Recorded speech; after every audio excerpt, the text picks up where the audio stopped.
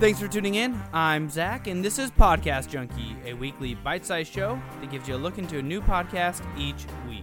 So, let's get into this week's podcast. Back for a third season and a new case, David Ridgen heads to Mississippi to meet with Thomas Moore, 40 years after the vicious and hate-filled murder of his brother. Season 3 of SKS, or Someone Knows Something, heads back to 1964, where the remains of Charles Moore and Henry Dee were pulled from the Mississippi River. The two teenagers were targeted by the Ku Klux Klan, but no one has been prosecuted for the murders. David meets with the brother of Charles Moore 40 years after the fact to find answers and confront the man behind the Klan's killing head on.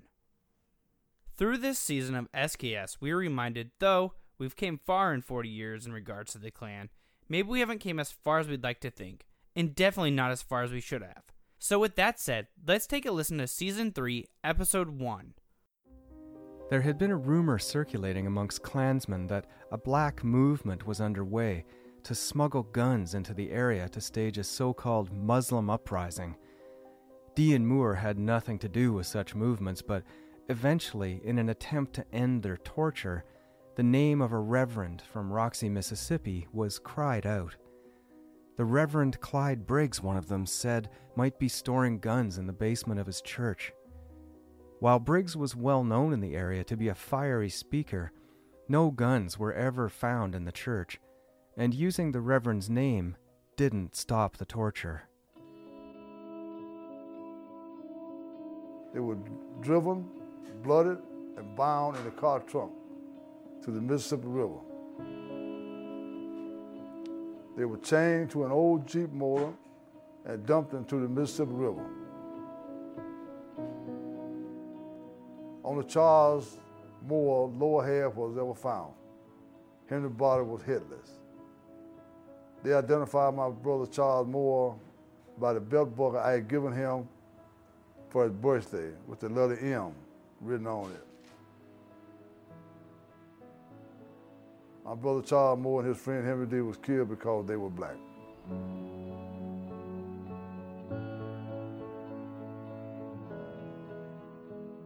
According to the document, once the bodies of Moore and Dee were found, Charles Edwards, a 31-year-old worker at a large Natchez paper mill, became nervous. Clyde Seal, the Clavern leader, felt that Edwards was talking too much and threatened him by saying that he didn't think the Klan had enough money to raise his kids and support his wife. Charles Marcus Edwards is still alive in Meadville, Mississippi. And I hope to meet him. At the time, even with the amount of detail evident in this 9-page summary, the District Attorney of Franklin County, Lennox Foreman, did not feel that sufficient evidence existed to take the case forward to a grand jury. In the United States, the grand jury is a precursor to trial, and at the end of them, indictments are usually handed up. From the end of the 9-page FBI report, quote, Investigator Gwynn Cole summarized to Mr. Foreman orally the result of certain phases of the investigation to date. He was also informed of the admissions made by subjects James Seal and Charles Edwards following their arrests on November 6, 1964. So, despite ample evidence, an FBI informant, and admissions made by Seal and Edwards to the Highway Patrol following their arrest, the state still wasn't interested in pressing charges. Something wasn't adding up. This investigator, Gwynn Cole, who's quoted here, would be someone worth talking to, but first I'd have to find out if he was still alive.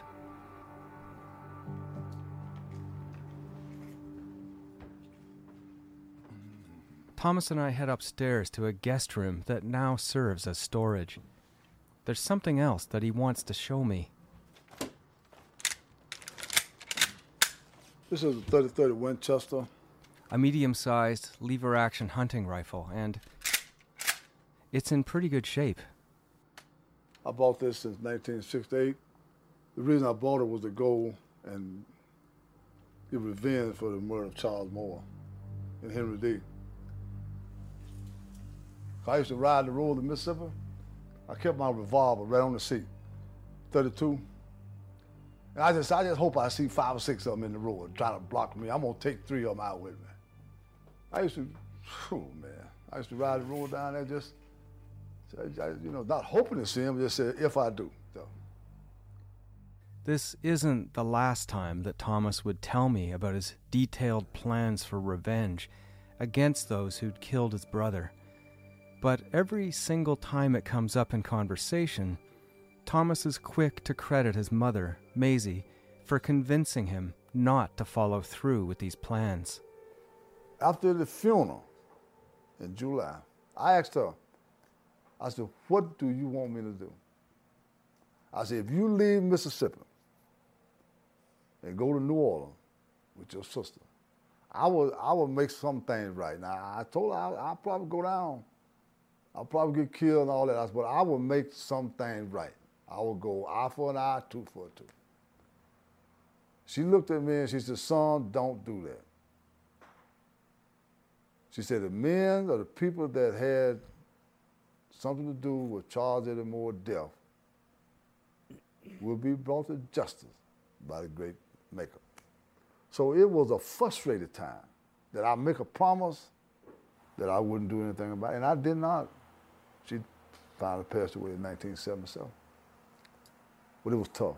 Alongside Charles Moore's brother, Thomas, David again surprises me with his demeanor, strength, and calming manner in which he handles this obviously painful and rage-inducing murder that has gone with no resolution or even care, it seems, from the locals.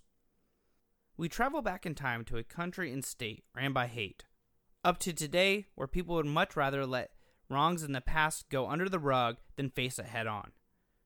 David is not about that life, and neither is Thomas Moore. Through the 2 seasons of SKS we've covered thus far, this has had the largest effect on me personally, I will say. The amount of time and the quality and polish the SKS crew and CBC have paid to this season is top-notch and makes it a must-listen.